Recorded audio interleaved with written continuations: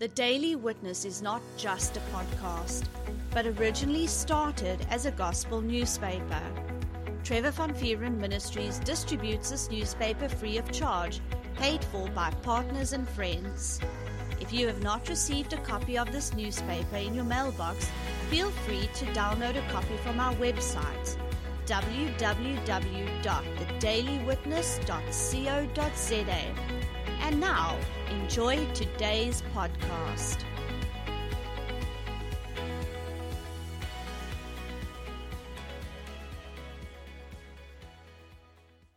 Môre julle almal, my naam is Marius van die Daily Witness van Trevor van Vieren Bedieninge. Welkom by nog 'n week en nog 'n boodskap. Ek is bly vir die wat die week by ons kan aansluit, maar voordat ons enigstens verder gaan, kom ons open gaan met gebed. Hemelse Vader, baie dankie in die naam van die liefdevolle Seun Here Jesus Christus vir die voorreg om vandag weer u woord te kan bedien. Ek vra in die naam van die liefdevolle Seun Here Jesus Christus dat die mense wat na u woord luister, u woord mag ontvang, dat hulle dit in hulle lewens mag toepas en dat dit vir hulle verandering mag bring, dat dit vir hulle bevryding mag bring en dat u naam daarin verheerlik mag word. En ek vra hierdie gebed in naam van die liefdevolle Seun Here Jesus Christus. Amen. Welkom weer aan almal wat die week by ons aangesluit het. Vir die wat laasweek na my boodskap geluister het, het ek gepraat oor lewensslaggate en dit het gehandel oor die belangrikheid om nie goed wat in ons lewens gebeur net te los en aan te gaan nie. Ek wil die week gesels oor 'n onderwerp wat regtig belangrik is. Die titel van my boodskap is Liglampe Vir Christus. Ek is so seker baie is bewus van wat in die Midde-Ooste aangaan en die oorlog wat tans daar plaasvind. Mense, dit is 'n baie duidelike teken weer eens dat ons in die laaste dae lewe. Wat tans met Israel gebeur is profesie wat besig is om vervul te word. Ek weet dit kan baie mense bang maak, maar die belangrikste van alles is dat ons lewens op 'n daaglikse basis reg lewe voor en vir die Here. En ek gaan oor 3 skrifgedeeltes praat. Die eerste 2 is in Matteus, en die een is die bekende gelykenis van die meisies by die bruilof. En ek gaan dan ook kyk na 'n skrifgedeelte in Romeine. Kom ons kyk na die eerste skrif en dit is in Matteus 25 vers 1 tot 13. En ek gaan lees uit die Nuwe Lewende Vertaling. Dit is 'n lang skrif, maar ek glo baie mense is bekend daarmee.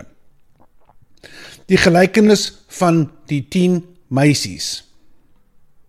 In daardie tyd sal dit met die koninkryk van God gaan, soos met 10 meisies wat met hulle lampe die bruidegom gaan inwag het. 5 van hulle was dwaas, maar die ander 5 was verstandig. Die 5 dwaase meisies het wel 'n lampe saamgeneem, maar geen ekstra olie nie. Die ander 5 daarenteen was verstandig genoeg om afgesien van hulle lampe ook nog ekstra olie in houers saam te vat. Toe die bruidegom lank wegbly het, almal vaak geword en aan die slaap geraak. Dit was al teen middernag toe 'n geroep hulle wakker maak. Hier kom die bruidegom, gaan verwelkom hom. Daarop het al die meisies opgespring en in hulle lampe begin regkry.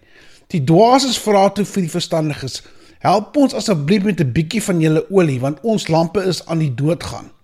Maar die verstandiges het geantwoord: nee, ons kan nie, daar is nie genoeg vir ons almal nie, gaan koop liewer vir julle by die winkel.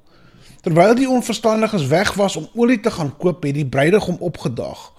Die wat gereed was, het saam met hom ingegaan na die bruilofsfees en die deur van die feesvertrek is gesluit. Later kom die ander meisies toe ook en roep van buite af: meneer, maak asseblief vir ons oop. Maar hy het teruggeroep: ek ken julle glad nie. Wees dus altyd wakker en gereed, want julle ken nie die presiese datum of tyd van my koms nie. Nou, ek glo baie sal bevestig dat hulle die gelykenis al gehoor het en dit ken.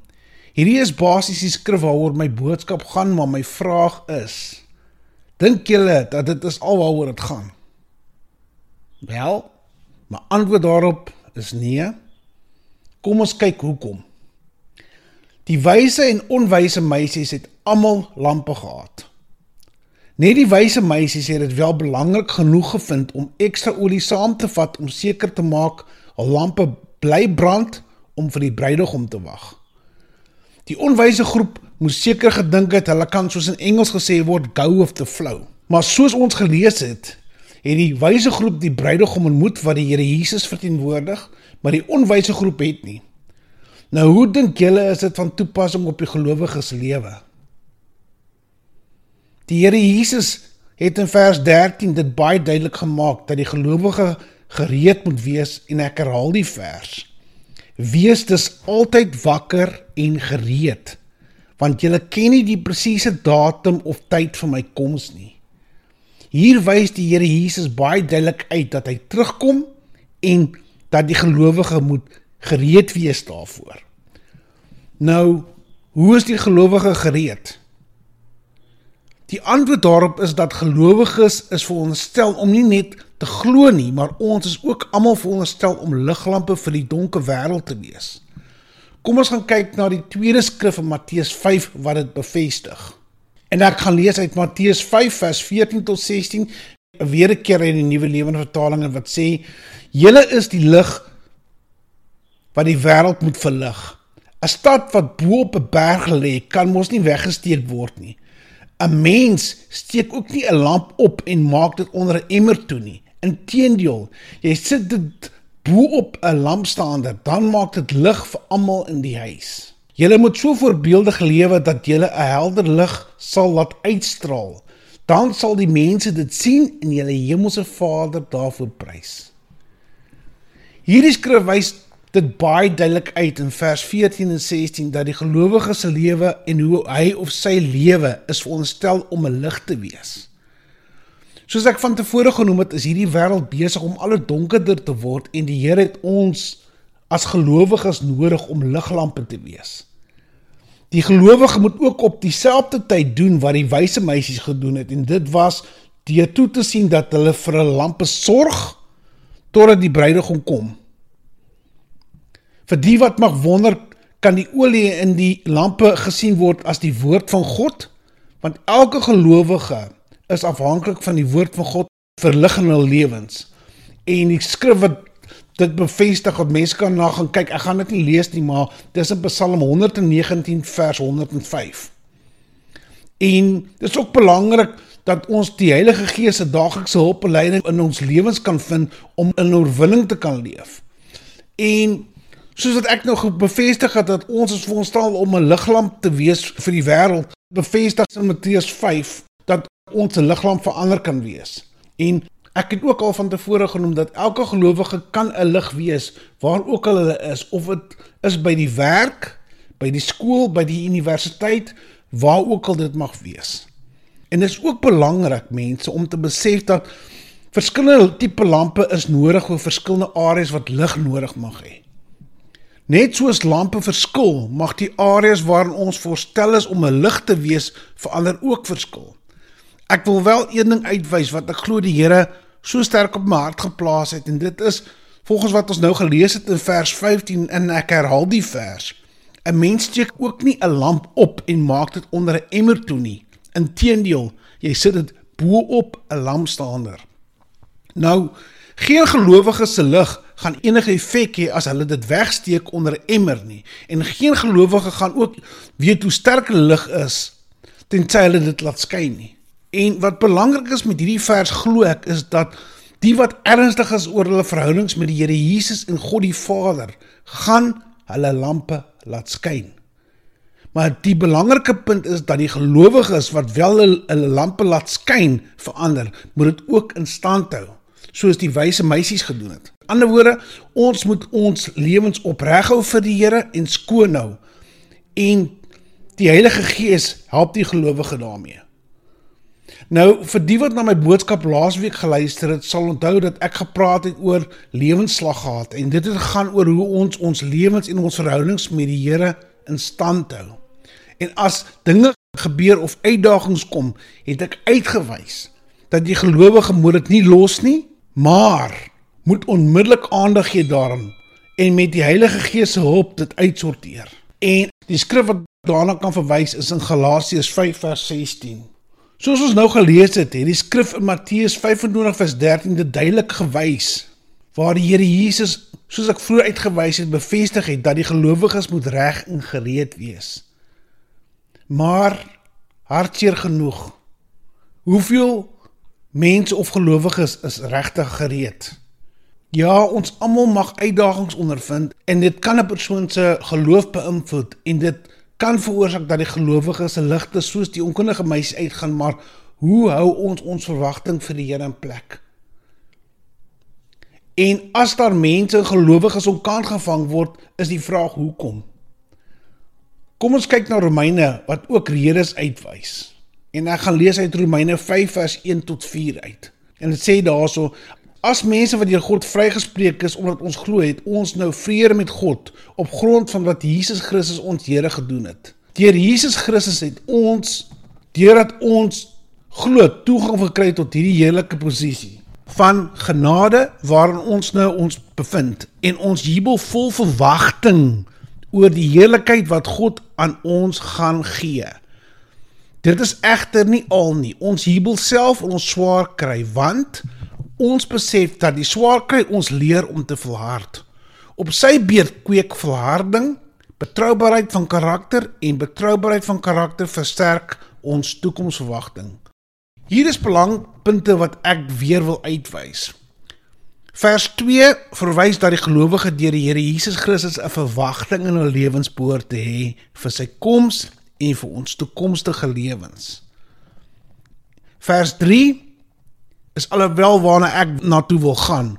En dit is, hoeveel gelowiges het nie al moontlik met enige vorm van uitdagings of swaar kry opgegee nie. Die gelowige moet volhard, en dis 'n groeiproses waarin ons sterker vir die Here kan word. Vers 4 verwys daarna dat volharding kweek egtheid van karakter, en dit weer eens maak ons toekomsverwagting sterker. Nou ek wil uitwys waarvoor het daai meisies gewag vir die bruidegom te kom. Met ander woorde, hulle het 'n verwagting gehad, en is daai verwagting wat hulle gemotiveer het om ekstra olie saam te vat. Met ander woorde, hulle het gesê, ek gaan nie opgee nie, ek gaan vir die bruidegom wag. Met ander woorde, die wat opreg is, en die wat 'n toekomsverwagting het, met ander woorde, ons toekomsverwagting is die Here Jesus Christus kom terug. Nou die wat se toekomsverwagting sterk is, gesê, ek gaan vir die Here wag, ek gaan reg wees vir die Here Jesus. En dit is belangrik dat ons hierna kyk. Vers 4 verwys dat volharding kweek egtheid van karakter, en dit weer eens maak ons toekomsverwagting sterker. Nou, mense, enige persoon kan besef dat 'n mens gaan nie kan volhard as daar nie uitdagings kom nie. En mens gaan nie groei as daar nie geleentheid is om te groei nie. Nou, kom ons gaan nou gou terug na die gelykenis met die meisies wat vir die bruidegom gewag het. En wat kan 'n moontlike rede wees hoekom die onkundige meisies se olie opgeraak het? Goed, hulle kon moontlik ook aandag aan ander dinge gegee het wat ook lig nodig gehad het, maar wat nie was om vir die bruidegom te wag nie. Klink bekend? Wel, dit kan vergelyk word met gelowiges wat fokus op alles behalwe om vir die Here te lewe en reg vir die Here te lewe. Soos die verstandige meisies alles moontlik gedoen het om te verseker dat hulle die bruidegom gaan ontmoet, is ons as kinders van God ook veronderstel om dieselfde te doen wat die koms van die Here Jesus aanbetref. Ek het dit nou net genoem. Goed, niemand weet wanneer dit gaan plaasvind nie, maar enige gelowige wat wel reg vir die Here lewe, sal nie onkant gevang word nie, as die Here Jesus terugkom nie, en ook om uit te wys dat die verstandige meisies kon moontlik uitdagings ondervind het, om vir die bruidegom te wag, soos koue, soos moegheid, maar hulle het om die bruidegom te sien, hulle het top prioriteit gemaak. Met ander woorde, soos ek nou genoem het, hulle het volhard, soos ek in myne 4 vers 4 gelees het, en daai verwagting het hulle sterker gemaak. Nou my vraag aan elke persoon wat na hierdie boodskap luister is jy reg as die trompet nou moet blaas en die Here Jesus terugkom? Ek wil regtig die mense aanmoedig om na my laaste 2 boodskappe wat getiteld lewensslaggat is te luister, want ek het uitgewys dat die gelowige moet in hul daaglikse lewens 'n lewe skoon hou. En niks wat verkeerd is, moet hulle los en net aangaan nie, want dit gaan later aan net groter word en moeiliker word om uit te sorteer. En dis die tipe dinge wat die gelowige se lewensolie wat hulle nodig het om vir die Here se terugkoms te wag kan opgebruik. Nou, mense, dit is baie belangrik dat as ons dinge in ons lewens het, ek het verlede week uitgewys daarna, om dit uit te sorteer, en ek het nou hier verwys, as 'n gelowige weer as dinge in hulle lewens wat hulle verwagting met die Here affekteer, of wat hulle verhouding met die Here affekteer, ek het laas uitgewys om dit uit te sorteer. En ek wil nou net graag hierdie volgende gebed bid, en ek wil net vir die mense vra, om dit net saam te bid, net vir die Here te vra om hulle te help. En kom ons bid gou. Hemelse Vader, ek kom nou uit in die naam van die liefdevolle Seun, Here Jesus Christus. En ek vra U met my hele hart, Here Jesus, eerste plek, vergewe my, as ek fokus verloor het. En ek wil U ook vra, vergewe my, as ek ander dinge in my lewe belangriker geag het, as om vir U te lewe. Ek vra U groot asseblief, dat U Heilige Gees my sal help, en my sal wys, hoe om reg voor U te lewe. En ek wil U groot asseblief ook vra, dat U Heilige Gees my sal leer, om reg voor U te lewe.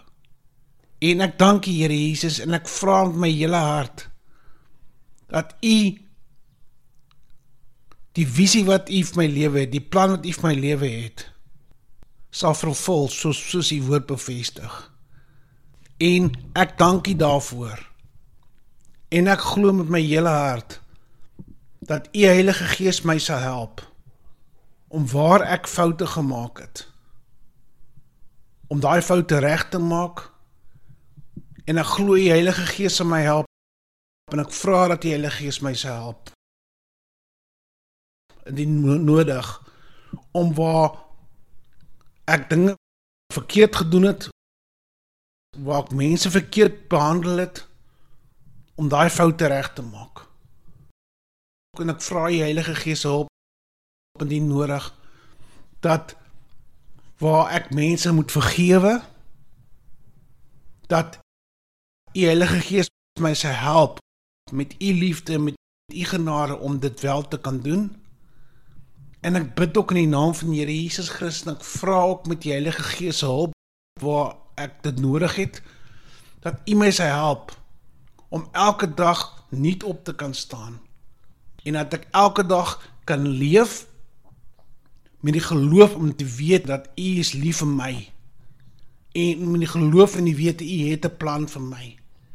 En ek vra ook in die naam van die liefdevolle Seun, Here Jesus Christus, dat as enige uitdagings kom, hoe groot of hoe klein dit ook al dit mag wees, dat U Heilige Gees my asseblief sal help, om te weet, U is daar vir my, en om ook te weet, as behoeftes opkom, U woord bevestig, U sal in elke behoefte van ons ryklik voorsien.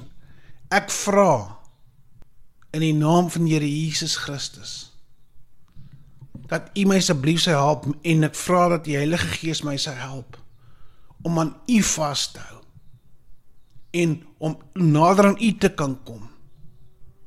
En ek vra in die naam van die Here Jesus Christus, dat U my sal help, en dat U Heilige Gees my sal help, om die lig wat U in my lewe geplaas het, om daai lig uit te kan dra vir ander mense wat U nodig het. En ek vra in die naam van Here Jesus Christus, dat U my sal help en leer, om nie op myself te fokus nie, maar om op te fokus op wat U hart bly maak, wat U naam verheerlik, en wat my gaan help, om te leer, om te volhard, en wat my gaan leer, om die verwagting, die toekomsverwagting wat U vir my lewe het, om het in stand te kan hou, en ek vra dat U Heilige Gees my sal help daarmee, en ek vra in die naam van die liefdevolle Seun, Here Jesus Christus, Here Jesus, dat U hart en wil vir my lewe sal geskied. Amen. En mense, ek wil nou wel vra, as daar mense is dan hierdie boodskap geluister en sê, maar hulle het glad nie verwagting vir die Here nie. Ek wil graag net die volgende gebed bid, en ek vra vir die mense asseblief, ek weet ek het nou 'n lang gebed gebid vir, maar dit was meestal vir verskillende areas, maar ek vra die wat die Here in hulle lewens nodig het, wat nog die Here Jesus as verlosser aanvaar nie, bid asseblief net die volgende gebed. Here Jesus, ek kom na U toe, in die naam van die liefdevolle Seun, Here Jesus Christus. En Hemelse Vader, ek dank U, en ek glo met my hele hart, volgens U woord, dat U die Here Jesus Christus as U eie Seun aarde toegestuur het, om vir my sonde aan die kruis te sterwe. Ek glo, en ek bevestig het in my mond, dat die Here Jesus Christus as U eie Seun, het aarde toe gekom, om vir my sondes aan die kruis te sterf, en ek glo in die naam van die Here Jesus Christus, dat U het hom op die derde dag uit die dood het laat opstaan. En ek vra, Here Jesus, dat U in my lewe as my saligmaker en my verlosser sal inkom. En ek vra dat U my sal help om elke dag volkome vir U te kan lewe. En ek dank U dat ek glo U my met U kosbare bloed waarmee in die kruis vir my sondes betaal het, dat U my met daai kosbare bloed skoon gewas het. En ek glo en ek dank in die naam van die Here Jesus Christus, dat ek glo ek nou wedergebore is. Amen. Mense, hierdie was 'n baie kort boodskap gewees, maar ek wil vir die mense net vra, my laaste gedeelte het ek veral gefokus op gebed, maar ek wil vir die mense asseblief luister weer na hierdie boodskap, en indien moontlik, luister na my vorige boodskappe wat ek gepraat het oor lewensslaggate, want hierdie boodskap, ek het dit nie beplan nie, ek het regtig nie beplan dat dit gaan koppel aan my vorige boodskappe nie, maar mense sal verstaan waar ek vandaan kom as hulle na my vorige boodskappe luister, wat getiteld is, lewensslaggate. En ek sal luister daarna, wat mense kan sien daarso, hoe om vir die Here te leef, wat om te doen, en wat se tipe lewens ons moet lewe. Maar ek sê weer 'n keer vir julle baie dankie, dat julle na hierdie boodskap geluister, en ek vra asseblief vir die mense, as julle mense ken, wat nog nie die Here vind nie, asseblief stuur die boodskappe vir hulle, of stuur vir hulle die link aan, dat hulle daarna kan luister, maar ek sê net vir julle weer 'n keer dankie, en groot asseblief onthou Romeine 10:17, geloof kom deur na die woord van God te luister, so bly luister, en mooi bly julle. Hey everyone, if you enjoyed today's podcast, feel free to let us know by contacting us via our Telegram channel, Liglampe Vir Ministries, or send us a message on our Facebook account. And if you liked what our ministry is doing, why not partner up with us and sow into God's vision, which is to bring a printed copy of our newspaper to every house in our city. All funds are used to increase the print run and reach more houses with the good news of Jesus Christ.